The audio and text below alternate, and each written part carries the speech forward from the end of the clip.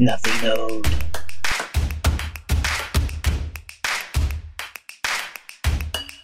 Nothing owed.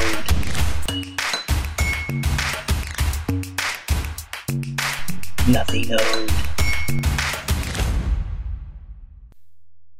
Welcome back to the Nothing Owed podcast. Listen along as accomplished guests discuss success and failures during their journeys as entrepreneurs, business owners, and investors. Bettering your position starts by learning from those who went before you. That learning experience can happen anywhere, in the car, at the beach, or on a treadmill. There are no excuses for where you end up in life. If you want something bigger, the time to take action is now. There is no better time in history to achieve success. The hosts, Brian and Stu, are both Marine Corps veterans who believe life is what you make it. Your place in life is determined by your decisions. If you want more information on the podcast, please check out the website at nothingowed.com. No BS stands for Nothing Owed with Brian and Stu. That's what you're going to get with the show. Are you ready? Hey, everybody. Welcome back to the Nothing Owed podcast. As always, you're here with Brian and Stu. And today we have a great guest. His name is Jamar James, former Marine. He is an expert in Bitcoin, among other things. So we're going to talk to him about how he got into his current career and really everything that brought him to where he is. And then we're going to end up with some financial strategies and things that you can do in your own life to improve your position. So with that being said, I'm going to turn it over to you. Jamar, how you doing today? Hey, good, man. Great. Thanks for having me in on the podcast. It's always exciting to talk to other Marines that are still active. Hoorah. Hoorah. So, hey, Jamar, let's hear your story if you don't mind. I understand you grew up in Oakland.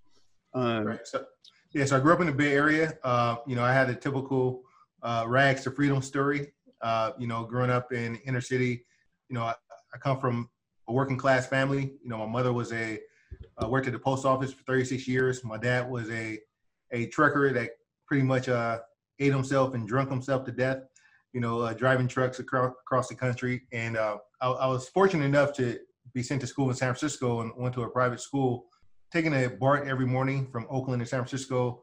I was always, surrounded by guys that were working in the financial district, working in San Francisco, going down to Market Street. And, that was an environment that, I wasn't exposed to. Everyone in my family has had a working class, middle class, blue collar type job. And, my grandfather was in the Army. My uncles, they were in the Navy. My dad even spent some time in the Army before he became a trucker. And so, that's the financial literacy is not something that's exposed in public schools.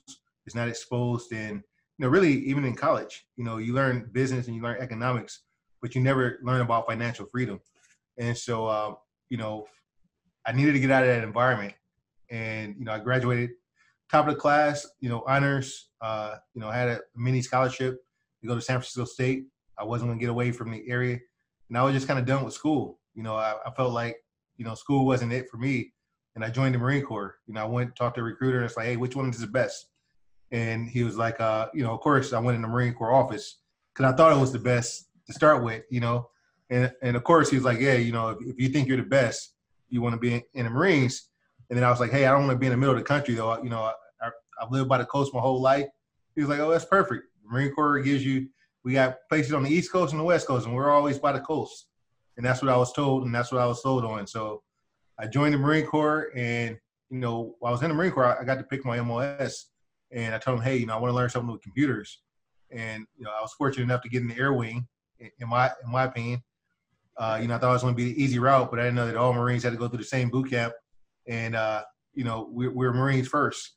So when we got off that little yellow bus and they told me that, hey, whoever came here and you thought you were going to have an easy job, you're a Marine first. And, and start accepting responsibility. USMC in my life stand for you signed the contract, right? you signed the mother contract. Yep. So, you take responsibility, from there, it was like, all right, well, I'm in the fleet now and I want to take responsibility. I started getting financial literacy. I joined like a Primerica. I got a Security 386 license. And of course, I never believed in multi-level marketing. I didn't want to go market to other Marines. I just wanted to get my licensing and learn about finances. And through, in the Marine Corps, I realized that, when they kept telling me, hey, you can re-enlist, we're going to give you a bonus, re-enlist, you get a bonus. I see a lot of guys getting in debt. And that was, in my mind, that was one of the ways they were able to kind of, convince you to stay in the Marine Corps. Hey, just another 4 more years and we'll wipe out the debt. From my standpoint, I always wanted to have ownership of my life and ownership of financial wealth. That got me into the financial world. And then I bought my first property in real estate while I was stationed in Tustin. I was stationed, the recruiter did tell me the truth. He said, hey, you'll be by the coast.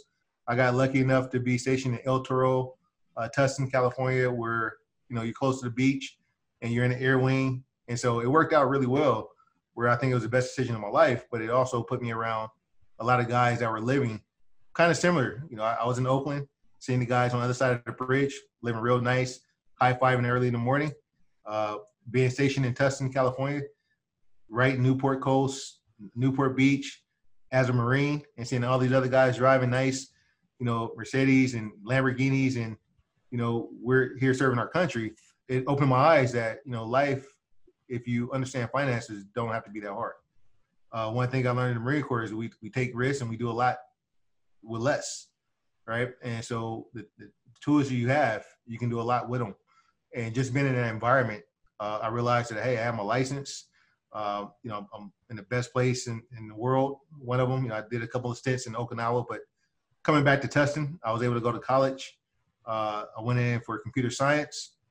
I had my Security 6 and 3 license. And as soon as I got out the Marine Corps, of course, I applied for a job at many different places. And one of the places I applied, Pacific Life, because I had a security license, gave me a job. And I was interviewed by a guy that was in the military. He was actually in the Navy. And he was like, oh, you're a Marine? And basically got my opportunity to work. But then I was working around guys with mutual funds, variable annuities. I learned that. And I also had real estate. And so the real estate that I bought for like $30,000 in Long Beach when I was stationed at Tustin, I ended up selling it for $160,000. And that was like my first big chunk of money ever in my life. Even being in the military, you may get a bonus for 10 or 15 grand, but you don't get 100,000. And so, if you don't mind me asking, what made you decide to purchase real estate in Long Beach at that time? What was your thought behind that? Being from Oakland and being from the inner city, and Snoop Dogg was hot, and okay. Long Beach was the place. All right. I mean, I wasn't scared of the hood, I guess, because I came from the hood. So I bought properties there. They were doing a lot of convergence, apartment convergence, converting old projects into small apartment buildings to turn them into condos. And they're right there by the water. The downtown area of Long Beach wasn't that good back then. And so I bought properties for $30,000. I mean, my payments were like $300. And so I could qualify for them. Being in the military and you're getting a check for $800 every 2 weeks as a Lance Corporal, you have to buy what you can afford, right? Okay. And I realized that, the time I bought a couple, and I realized that my whole 4 years in, I made more money, the 3 condos that I bought, than I made my whole time in the Marine Corps. And did you use the VA loan at that time for those? No, because there were conversions, a lot of investors in it. I think you had to use it for your first time home. Okay. And it was cheaper to just buy them conventionally back then. Okay. And so, Jamar, I got a question. So There's not a lot of Lance Corporals that are out there investing in the techniques that you're talking about right now. Did you have a mentor? Like who kind of guided you on that in your enlistment?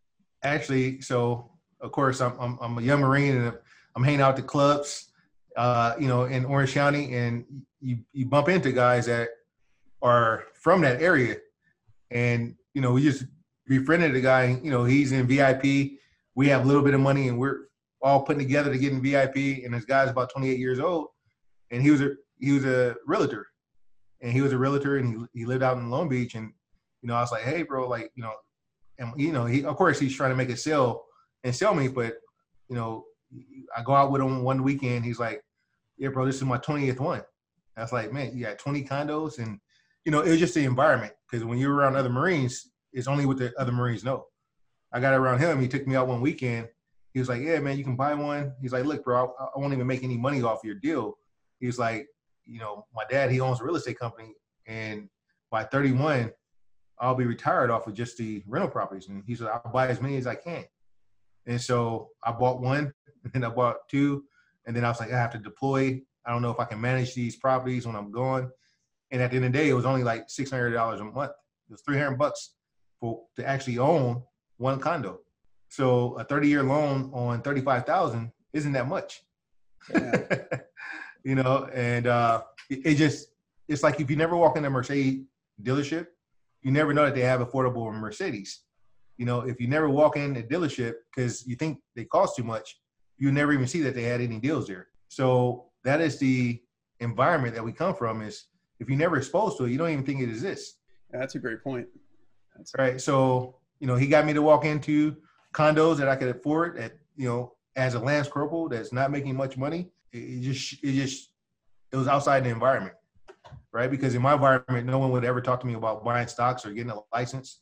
They could have got me a job at the post office. They could have got me a job as a longshoreman, or, you know, they recommend me go in the military like the rest of my family members did. But no one told me that, hey, you get into real estate or you get into stocks and, you know, options, and you don't even have to work. You just have to, it's timing is when you buy. Now, was your plan for those houses? Did you have plans to rent them, or you planned to just flip them? Did you have any plan for those? What were you thinking? I was thinking I was going to live in one once I was done in the military. It's like, hey, once I'm out, I have a condo by the beach in Long Beach. You know, so I knew that after about the second year, I was getting out of the military. So I was like, hey, well, when I get out in a couple of years, I'll at least have a place that I'll pay, and I didn't want to leave this area. But when I got out and I realized that, you know, I had about 100,000 equity just in the 4 years that I was there, and I had 3 of them, you know, I had a different exit plan. And then I started going to school in Long Beach. I paid for my school with the GI Bill. Went to Long Beach State, went to DeVry. I stayed in computers, and I had the property, and I was kind of, you know, just taking a chance of buying then. And then when I got out, you know, I had my licensing. I got a job as a junior developer working for an insurance company. And of course, we were around mutual funds, stocks, and I seen the returns that they were giving wealthy individuals, you know, 5-10%. When then, you know, I started trading on my own, and I was making 10-20% a week. And I thought that why these guys are paying these guys and giving them $1 million, and they're getting a 10% return on a year when I'm doing 10 or 20% in a week. And so that made me look at the stock market a little bit different. And then I found another mentor. He was in real estate, and he was flipping properties. And he was like, you know, he started developing his own developments. I was like, bro, like, what do you do? I want to do what you do. He's like, I just do the stock market and I do real estate development. And so I was like, well, why don't you just flip property? He's like, why wait seven years to get a 7 or 10% return on your money? But I can do it in the stock market in a day sometime, or a month sometime, you know, a year, worst case scenario. So, you know, I had this real estate. I bought. I moved to Arizona. I met another mentor. I paid him. He told me he'll teach me everything he knew if I gave him 50% of everything I made. And I was like, I thought, you know, bro, are you trying to get over on me? Like 50% of everything? I just left the military. I'm not going to give you 50% of everything I made. He was like, how much are you making right now? It's like, well, 120,000. He was like, well, if you made 500, you wouldn't give me half. And the first year I did make 500,000 with him. And so he doubled my income. And then the next year I made $1 million, you know, and then I was like, hey, let's renegotiate. And he's like, I don't negotiate. He's like, if you want to work with me and be partners, it's 50-50. He's like, eventually you're going to leave me anyways. So my time is worth 50% of your income. And then, you know, the second year I did leave him, and then we became equal partners, but he got me into the stock market. I learned a lot. And then from there, I became a stock trader. I started trading for stocks, ETFs, futures. And I did that for 5 years, from 2009 to like 2015. 2015, I seen crypto, and I kind of think I missed out on the internet boom. And I seen the technology, I seen the finance, and you know, it's kind of like the Marine thing: go first. You know, like the risk versus reward. And I was like, I think, you know, also believed in being free, right, and being economically. In the securities world, you got to get licensing, right? As a financial analyst or a planner, or if you want to be a real stock trader, you have to get licensed. If you're a day trader or a trader on your own, and you trade your own money, you don't have to get a license. It's open to everyone. You know, anyone right now can download Robinhood and they can start trading stocks. Anyone right now can download Coinbase and start buying Bitcoin. So one of the main things is no one has never came to your front door and told you what you couldn't do. No one has kicked in the Marines' door, says, hey, you know what? You can't invest. You can't learn. You can't open this book. And so a lot of the limitations we place on ourselves, we place them on ourselves. No one's stopping us from saying, hey, you know what? I don't want to do this anymore. I want to make more money. I want to make $100,000 or $1 million a year. Like, nothing is stopping us besides us. And that's what I've learned through the years is even with crypto, there's nothing stopping anyone from learning about it. It's just that they don't know.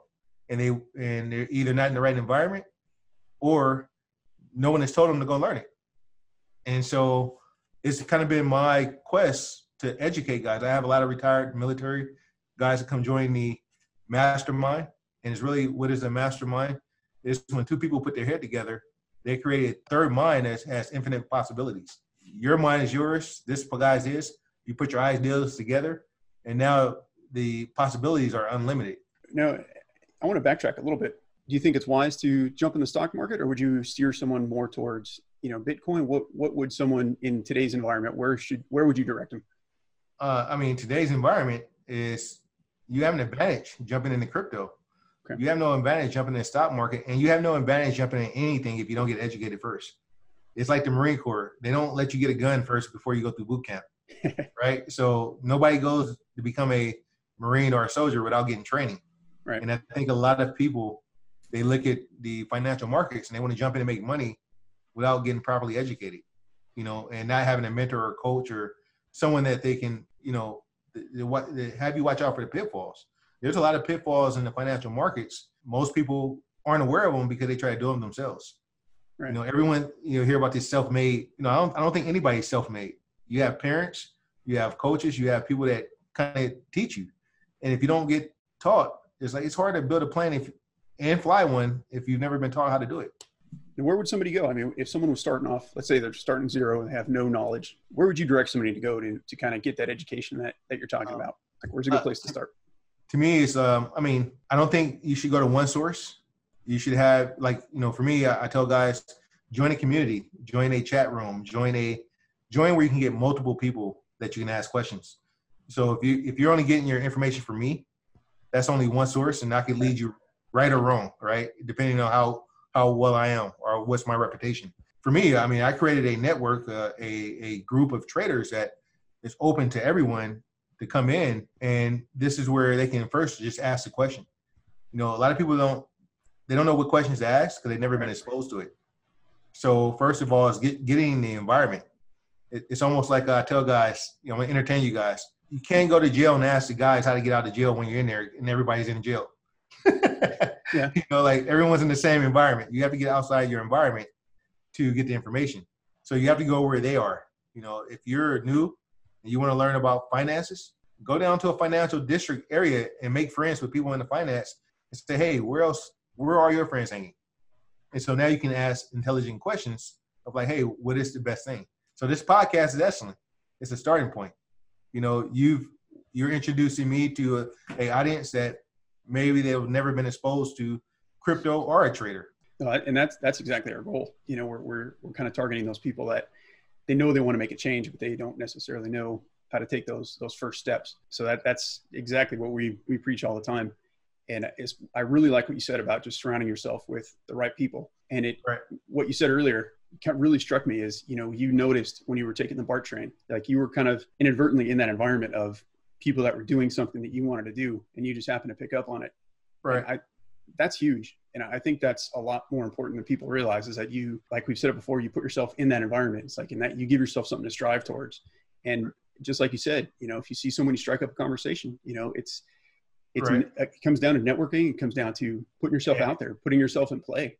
They weren't going to walk up to me and say, hey kid, you want me to change your life? Come over here with us. Exactly. So, I had to go down to the recruiter office to find the Marine Corps. I had to go apply for a job to find a job.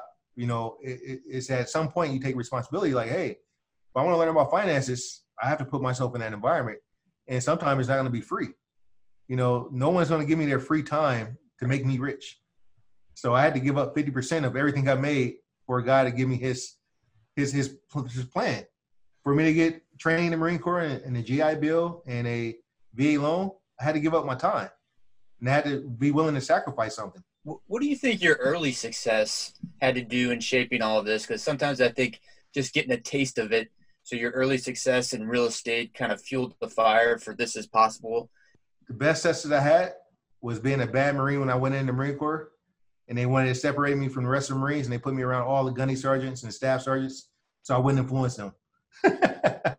So that was the change is I realized early that was my first success, is that I didn't conform to what everyone else is doing as a Marine. And so they separated me from the rest of the Marines and put me in an environment where I couldn't influence anyone. What happened? I gotta know. What'd you do? Just, I got to the unit, HMH 465. I rolled to the gate. I'm blasting my music.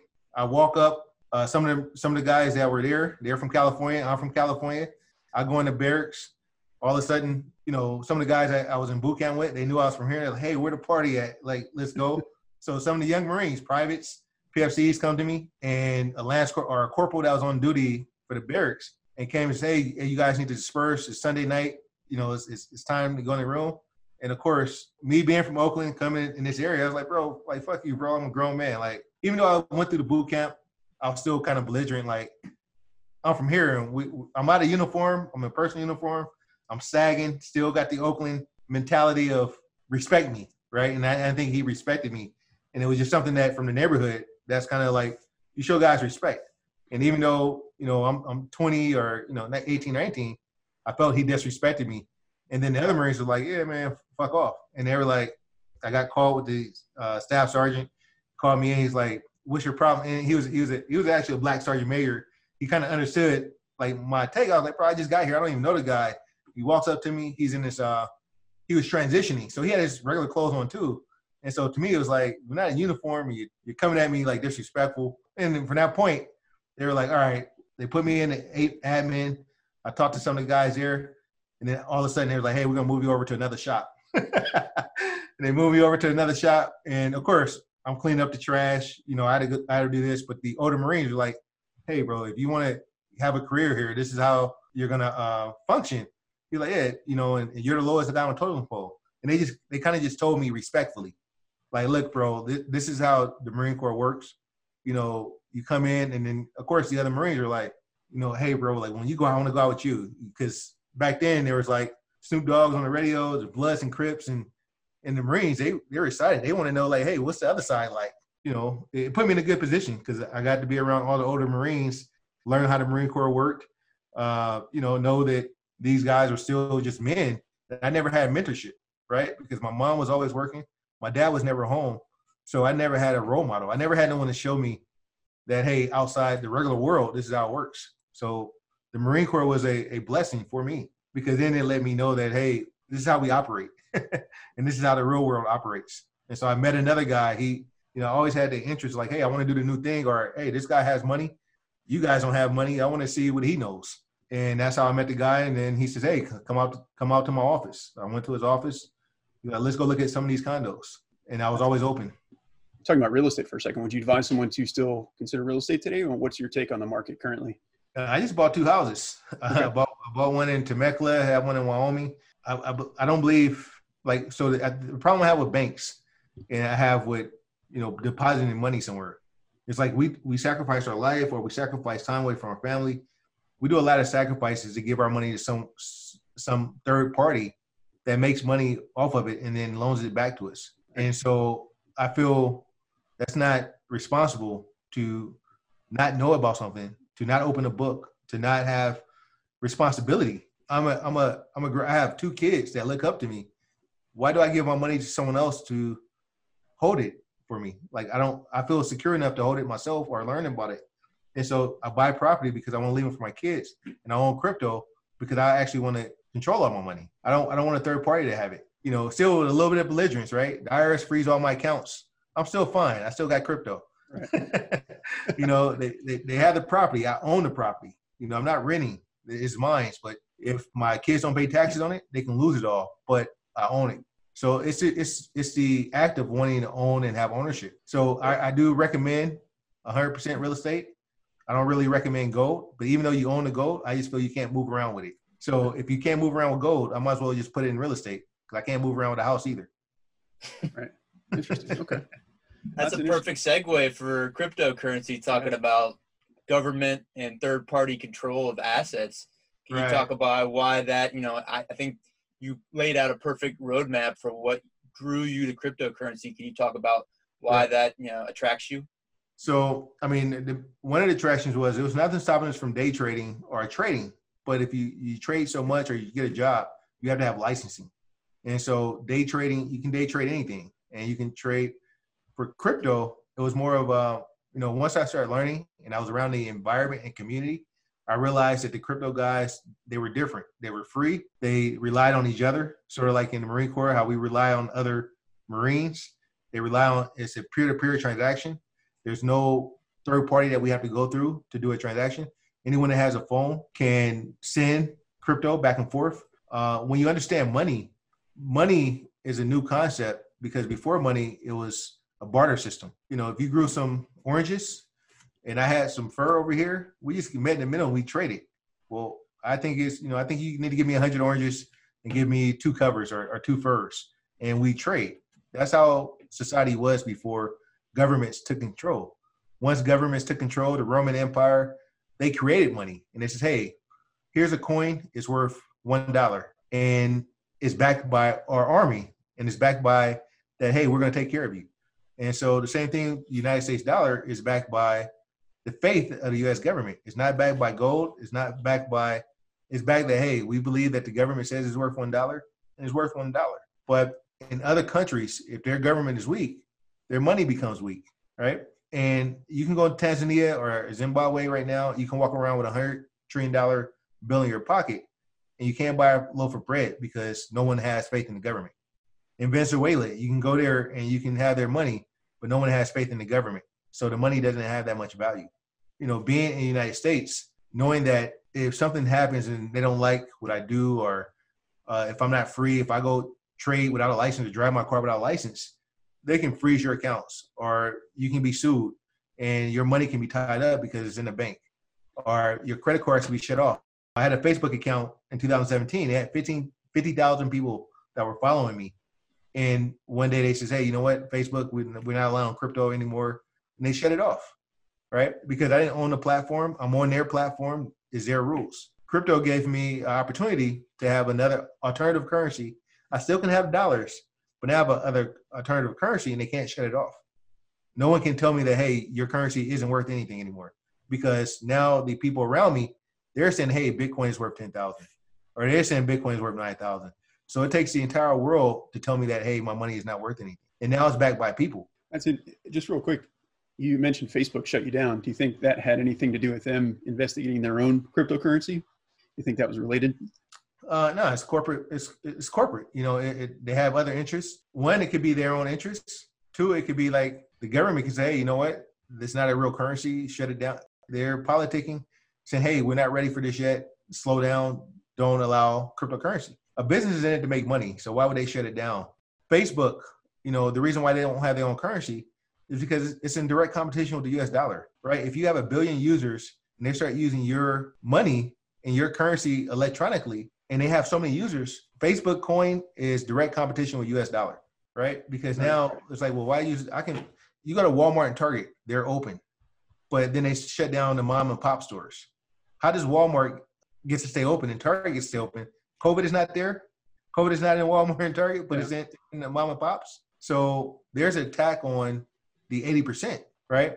And so the corporate, the 20% has the power to stop the majority unless the majority wakes up. And I think with crypto, guys are starting to wake up. Can you talk about what I'm kind of confused about? And I did a bunch of reading before this podcast, but can you clear it up, Wave Tops? When people talk about investing in cryptocurrency, so it's almost like there's 2 trains of thought. There's what you're talking about, the freedom that it provides because there's not some government control, some government just printing money and the people determine the value. But it also seems like a mechanism where you're investing in the appreciation of this thing. When you talk about investing in cryptocurrency in layman terms, what does that mean to you?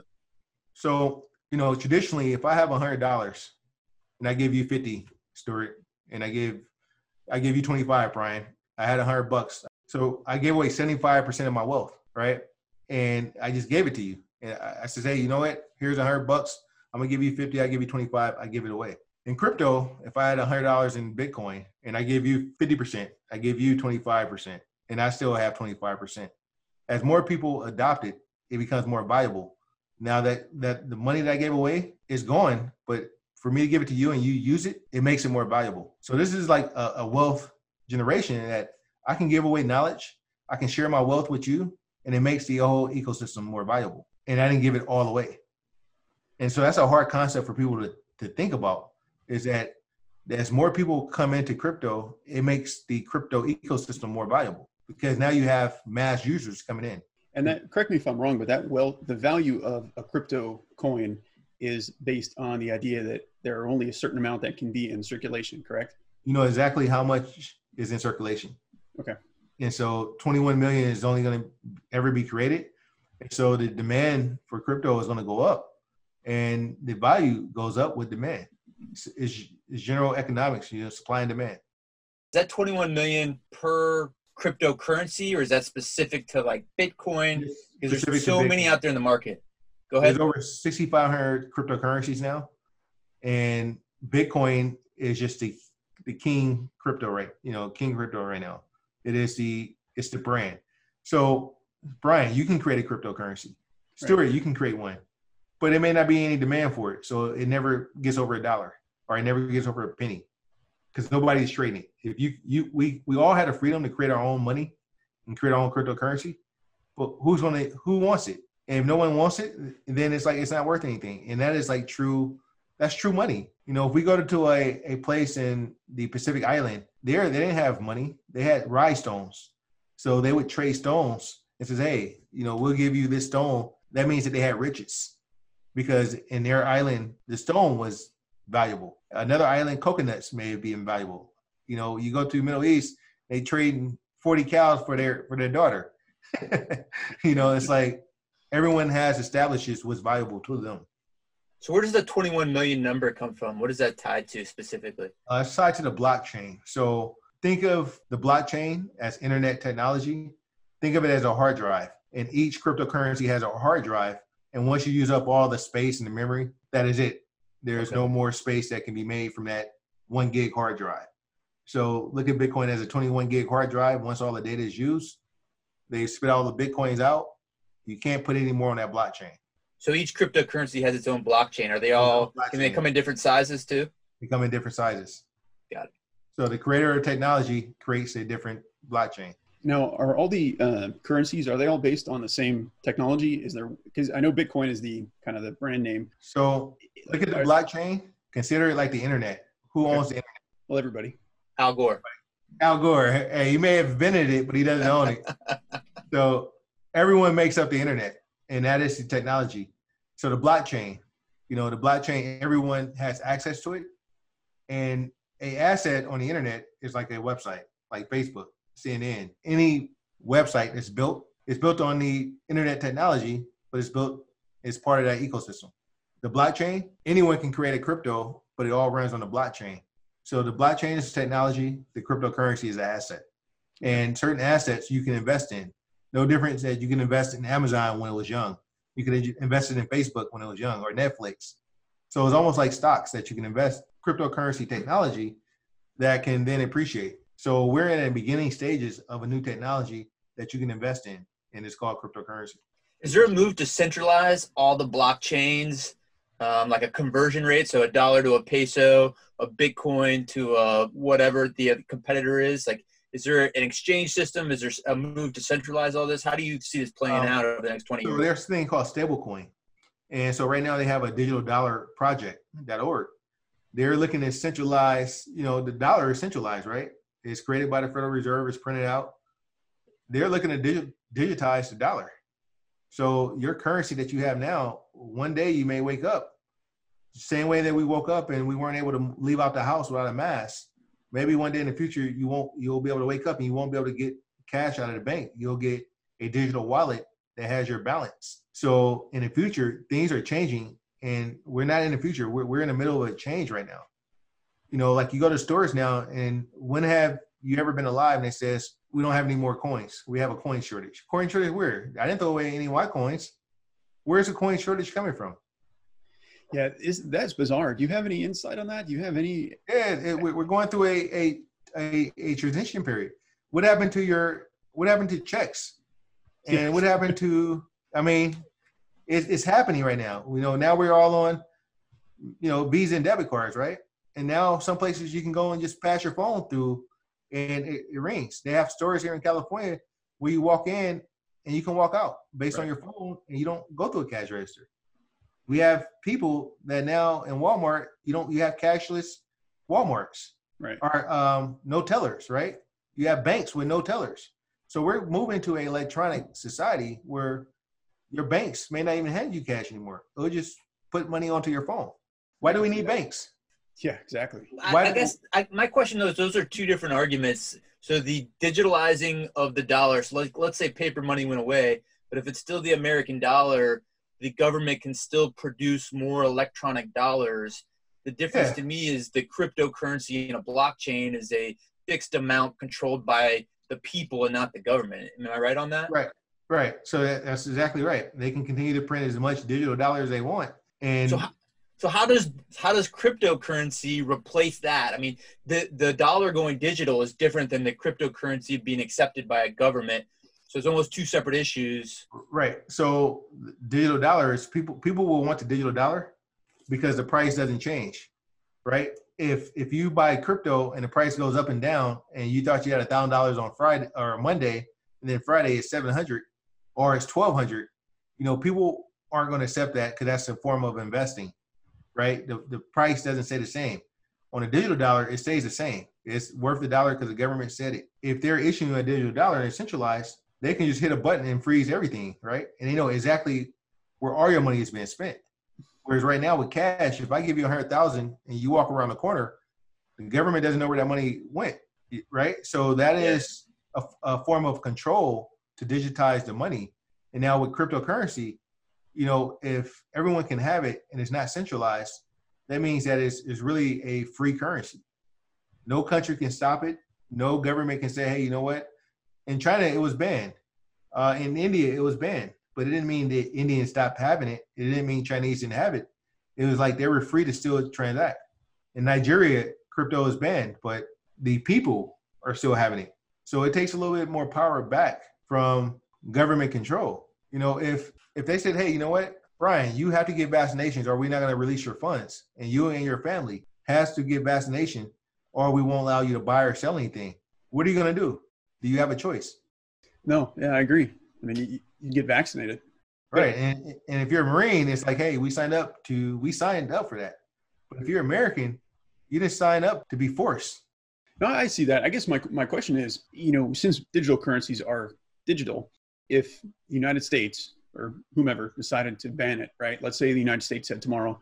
Yeah, it's exactly my question. That's exactly my question. Go ahead. If the United States banned, just say Bitcoin, for example, right? If they said tomorrow, we're not going to honor Bitcoin, and then they're going to tell all the retailers, you're not allowed to accept Bitcoin. Isn't that kind of the same thing as a digital US dollar? I mean, how would someone get around their country, banning it? Because ultimately the government has a lot of control over the internet. And if the government really decides to shut down the internet and commerce, they could. I mean, I realize it's unlikely and difficult, right, but that to me seems like a possibility. Yeah, they would just join DCG because we're not falling for it. We have our own network. Right. And that's true. They could legislate and prevent vendors and credit card companies and apps and everything from accepting the Bitcoin purse wallet. If they made that illegal, I'm not saying you wouldn't have a person-to-person transaction, but it would significantly stop the different blockchains of the cryptocurrency technology. 1,000%. It's the same way that they made it hard for people to have guns. And if they told all Americans, turn in all your guns are illegal here, if people are going to comply and some people aren't going to comply.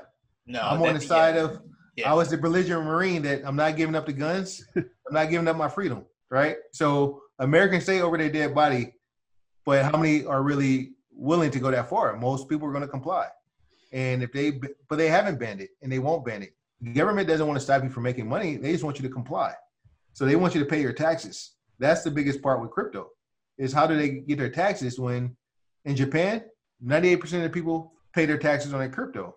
In America, they had like 500 people said they had crypto 2 years ago. So that is the main source of concern. Is they don't want to stop you from moving around. They just want you to comply and pay your taxes. So how do they tax Bitcoin? Yeah, the same way they tax stocks, capital gains. So as it appreciates, they tax it, or do they tax it as it's exchanged? Anytime you move into your bank account. Okay. So whatever comes to your bank, because when you get audited by the IRS, what do? They subpoena your bank account and says, give me all the transactions, and now you have to prove which ones are expenses. But every deposit that you come in your bank account is considered a income until you prove differently. So what you're saying is if you owned, let's just say, $100,000 in Bitcoin, and then you were to cash it out per se, and then that money comes into your account, that's what you're saying. That's how they would track it. That's how you pay taxes on it. Interesting. Okay. But that doesn't exist right now, right? There's no taxation on it. No, it's taxation. Yeah. If you have crypto, and we're on a podcast, I'm telling everyone, pay your taxes and be in compliance. Absolutely. Right. Everyone pay your taxes. You have a duty as an American to pay your taxes. No, but my serious question is, like, if you keep it in just crypto right now, and I send you crypto, you send me crypto, there's no taxation. It's only when it goes from dollars to crypto, right? Right. But I mean, it's an honor system, right? And if I sell you something in crypto and you tell me, and I have gains, they won't really know until you move it into your bank account. But yeah, you're supposed to report all your income. I mean, come on. Right. So I mean, that's up to your tax account and however you guys work that out. I got you. All right. I think my concern, and I think we're kind of touching on it, but I think people that are afraid of Bitcoin, I think they would hear a conversation. They would say, well, eventually the government's going to catch on to that, because just as an example, California is trying to pass a law where they're going to tax California residents for 10 years after they leave the state. So if California is going to go that far, it's not out of the question that they would restrict Bitcoin. And I think the way that they would do it is just to say, hey, Target, Amazon, Dell Computer, whatever, if you accept Bitcoin, we're going to come after you. So I mean, I think that's the concern that a lot of people have. So is that, it seems I'll offer up. So I've got a small company. It's called The Perfect Ribbon, and it's a Shopify platform. Right. And Shopify actually just in November started allowing Bitcoin payments for merchandise. So this is, a recent development in the last 7-8 months where this huge web hosting platform now allows Bitcoin for payment. And it's this very nebulous thing. So my partner and I were actually just talking about it this spring. Like, is this how would this work? How would we do this? I was really excited to have you on the podcast because to Brian's question, it's within the last 9 months, major vendors allowing it. And I don't think it's caught up with the IRS. So I understand right now as a business, if I accept the Bitcoin payment, Bitcoin to Bitcoin, and I transfer that into dollars, now I'm paying taxes. But honestly, my understanding, and I haven't done any business transactions on it yet, but if I just kept it in Bitcoin, I'm not necessarily paying taxes on it. And that's why I think there's a general misunderstanding on it. So I do a lot of consulting and helping other business guys, and I work with a lot of high net worth individuals. So what does this 20% do? They give the 1% a break for monitoring the other 80%. So the only reason Shopify is allowing Bitcoin is so they can help monitor and tell the IRS how much you're collecting in Bitcoin. Because otherwise, you can just pull out your phone and be like, here's the barcode, send it here, right? Yeah. So the only reason Shopify is accepting Bitcoin so they can track what wallets are coming to you, how much Bitcoin you have for the government. Peer-to-peer, I would just pull out my phone and say, hey, here's my barcode, send it here. Why would Shopify do that? What's in it for Shopify? Shopify should be, in my opinion, protecting me, the business owner. Like, why would they advocate for trying to monitor, though? Well, no, because then where do payments go? If Shopify is collecting payments on your behalf, who gets the money? I mean, I do. Yeah, after they give it to you or after they accumulate enough and they can use flash loans and they can, when you deposit money in the bank, who owns the money? I get the point you're making. Shopify definitely is holding my money until it is pushed to me. Until it pushed to you, right? So they're collecting $10 million and they make 1% on interest overnight on that money. They just made like $100,000 for collecting your money for you. And they charge you a fee to collect the Bitcoin and took a little bit of Bitcoin from you. Because you may pay a 0.5% transaction fee on Bitcoin because they had to hold your Bitcoin for you and record that record. And now you know what you sold. And I get that. And they do make money. I mean, I acknowledge that, but that's different than them there's a motive of making money, which I understand and I appreciate. So, then there's the motive of setting it up just to track me, which is something that seems nefarious. So Coinbase, right? You get your money off of you get Bitcoin off of Coinbase. Well, the IRS, subpoenaed and said, hey, Coinbase, give me every user that had more than 20,000 in crypto. And then what did Coinbase do? Oh, we don't want no problems. Here's all the records, right? And now all the people that didn't file taxes, hey, IRS, send a letter to these guys. This is how much they had in their account. Now let us still operate and get our fees. And now you can go out of those guys, right? So, hey, I don't know how many businesses are out of there actually account for every last penny that comes into their business account and every last expense. But now, hey, Shopify, here, IRS, here's all the guys that get Bitcoin.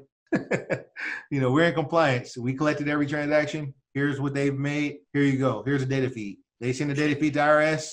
You get an automated letter. You've accepted Bitcoin. Hey, on this form that just came out in 2020, and the first question it says, hey, have you ever accepted Bitcoin? You said no. Shopify just says yes. We're going to audit you. We need our money. Is that question on the form? I don't even know. The first form now. First question, do you accept virtual currency? Do you have any? So for your taxes this year, that's the first question they ask now.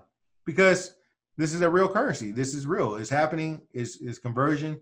They want to know every person that has Bitcoin now. So now, with the way Bitcoin is created, there are a fixed number of coins in circulation. So conceivably, could someone backtrack and say, okay, we know that I'm just going to pick a number, there are 10 million coins in circulation. I'm not using the right terminology, I know, but maybe the serial number of the coin to say, okay, we know this person has this, we know they have this. You don't know the person, but you know the electronic device that is holding it, because every transaction is on that wallet. Okay. And so, it's like the wallet stops, right? Hey, you sent the transaction. Even if you send it to a wrong address, you're the last person to send it. So it's just like a bullet, right? It comes out of a barrel. Every barrel has this unique ID. We can match the bullet to the gun.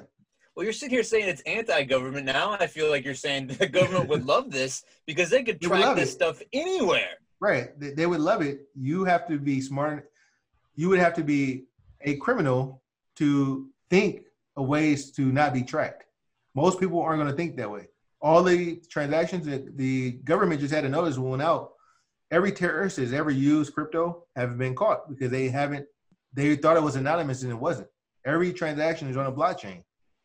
Who controls the blockchain? It's technology. It's no one controls it. So it's open source. So like Bitcoin, who started it?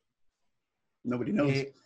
I mean, now you're getting into new world order stuff, and I don't want to sound crazy, but maybe the government started it because, right? I mean, it's a tracking mechanism, but I mean, I was just going to say that. it came out where it's like, hey, it's a new currency and it's getting popular. The government owns a lot of Bitcoin. The government was buying it on March. When COVID came out, they were buying it. Satoshi, right? There's a phantom person that's never been physically identified. I mean, he supposedly exists, but no one knows who he is. He doesn't want to take credit for it. It's an ecosystem that's spinning with no creator. We know who created it, but no one has never talked to him. He vanished after he created this beautiful monetary policy. That's interesting. Yeah, that's piqued my curiosity. Right. So my thing is, whatever is happening, you can't stop it, but you can profit from it. And so that's my take on it. Is like I'm educated and I go deep down the rabbit hole, but at the end of the day, it's like my responsibility is to my family, and this is a way to generate remote income. If I wanted to not be found, I could. Like the transactions, there is ways that you can hide your identity, right, and hide your wallet. So we talk about that inside our mastermind group. Everything is legal. Of course. Right. Everything. Do you see a world where Bitcoin is ever kind of like the standard, world currency, where that's just maybe the Bitcoin replaces the U.S. dollar? Nah, never. I don't see a powerhouse ever allowing their currency to be replaced by something else. Okay. I see them allowing it to coexist for the rich, right? Okay. So I do feel Bitcoin will be. How many pieces of art that you have that's worth more than $1 million? Let me think. Count on one hand. Yeah, 0. Right. So So 80% of the population out there don't trade fine art. They don't have precious metals. And I feel like Bitcoin is going to be like a fine art, a precious metal, a rare jewel that only the rich have. I'm talking to an expert, so I know Bitcoin. I think everyone knows or has heard the term Bitcoin. But what are some up-and-coming cryptocurrencies that the SME would recommend we look at or learn more about? Chainlink, Ethereum. Chainlink and Ethereum is the two that you must have if you have outside of Bitcoin. Once you buy Bitcoin, you have to buy Ethereum. You have to buy Chainlink, like Bitcoin Cash. There's some other. I mean, there's a lot of coins that are out there. They're all speculation. Privately, I can name coins that I like, which is Ethereum, Link, XTZ, which is Tezos. I own a lot of coins and I hold them. And this month, I've probably made over 400% on SNX and Link by themselves. So you're just tracking the value of these coins, buying them low, selling them when they get to a certain point. Is that what you're doing, basically? I'll buy a coin, it doubles. I'll sell half of it to get my initial investment back, and I just accumulate the wealth at that point. Once it doubles, I sell half and I keep the rest and I never touch it again. Do you think some of these coins are better suited to a long-term investment and that you just buy them and hold them and wait for years, or do you think it's better to kind of keep a more active approach to them? I think it's smart. I mean, I'm a full-time trader, so for me, I trade them in and out, active. Okay. Because when we were down for 2 years, right? 2018, 2019, crypto kind of went down, and it bottomed, and now it's on the upswing of going up. And so I'm holding long, but it's always best to be active. This is our livelihood. So if you have another job and that's your job, people go to work every day. So if it's your money and that's what you're going to work for, you should be active in it, in my opinion. I think a lot of people would agree. They just aren't sure of the steps to take to actually execute that transaction properly. So I think they're a little bit nervous, but I mean, everything you're saying makes sense. Well, you have to ask yourself, why don't they teach financial literacy in school? Why don't they teach you how to trade stocks in first grade? We need people to go to work. We need 80% of the population to go to public school, to go to college, to get a job. And this is what keeps everyone compliant. You can't have too many free people. If you're growing your own, won't work if everyone's telling on the duty to go fuck themselves. Right. It won't work that way. Right. 100%. Stewart gets it. You can't tell your boss to go fuck themselves. They don't like that. Jamar, can you tell us about your coaching program? All right. So really, I had employees before, and I said I'll never have employees. I've been in the Marine Corps. I call it a mastermind, and it's a theory by Napoleon Hill that if you put smart people that think alike and they want the same things, they can figure out anything. And so what we have is a mastermind group that we teach trading, stocks, options, Forex, crypto, and independence. And basically entrepreneurs and traders join. We have one course. We have multiple courses, but we have one membership, and guys come in, they're exposed to experts and professional traders. And so here you have a guy that doesn't know anything. He comes in a room full of guys that knows pretty much of living the way he wants. And we're teaching classes, and the guys are teaching classes are actually doing it or living trading stocks and options. We have like over 5 live classes a day. Everything is recorded, but everything is live. And so our thing is you learn more by doing. And so we tell the guy, hey, when we come in, we don't do fake accounts. You just do lower amounts of money. So when you come in, your tuition is trade with $50, trade with $10. But you're going to go through the same steps that we go through. If we're trading with 10,000 or 100,000, you're going to mirror it and you're going to follow us. Same way in the boot camp, right? Hey, here's how I put the gun together. Here's how you're going to put the gun together. And, you just have less to risk. And so our mastermind group is they come in, they go through a boot camp, then they get promoted into the main group. And in that main group, they're able to kind of just follow along while they're still learning, going through the courses. Once you learn crypto, then you can go learn stocks, and then you can go learn Forex. And then you learn how some of us operate. Some of us don't use the banking. Some people do. Some people have businesses. I use PayPal more than I use my bank account. So if I do take a payment, it's an electronic payment. Not saying that I'm totally off of fiat. I still mix it. If you guys come in to my mastermind, You can pay with your credit card. Or if you want to pay with Bitcoin, you can pay with Bitcoin, but nothing goes directly into my bank account. That's interesting. So, what's the reasoning behind that? If you don't mind me asking this, do you prefer the digital currencies? I just don't like people charging me to have access to something that is mine. Okay.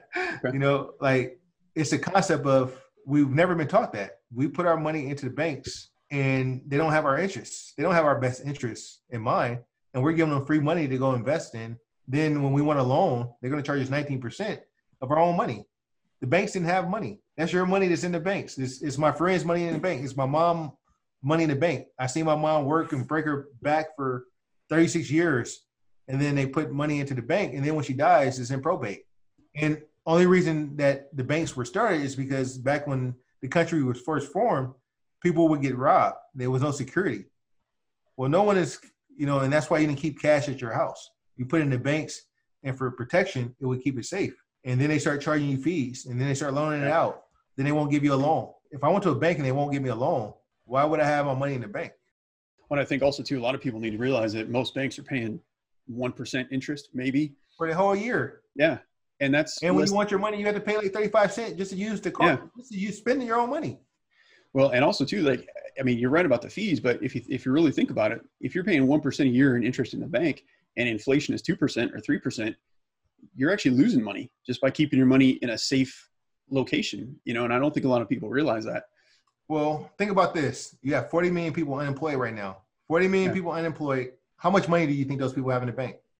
Almost nothing, probably. And so when they try to get their last piece of food, spend their last $10, and they only have $9 and they spend $10, how much is that overdraft fee? Well, it's like $30 to a person that already doesn't have money. Yeah. They can cut it off. They can just say, you know what? Decline. No, we're going to let you go over and then charge you another $30. That's predatory. Yeah, I agree. Yeah, but the system like almost forces you to use the bank, because I can't go into a car dealership and give them $40,000 in cash to go out with my new 4-door sedan. They would require a loan or a payment through a bank. I can't believe you're a Marine. Gonna let that happen, Marine. I can't believe you're a Marine and gonna let that happen. You have no choice, Marine. Yeah. I mean, I'm eating up everything you're saying. So going back to your course. So Stu Scheller wants to join your masterminds group tomorrow. What do I do? Give them a site, dcgmastermind.com. You have a choice. We have a free version and we have a paid version. The paid version, you get my time, you get everybody else's time. The free version, you just get all the information. The free version is free. The paid version is $500 a month. And that's the two options you have. You have A and B.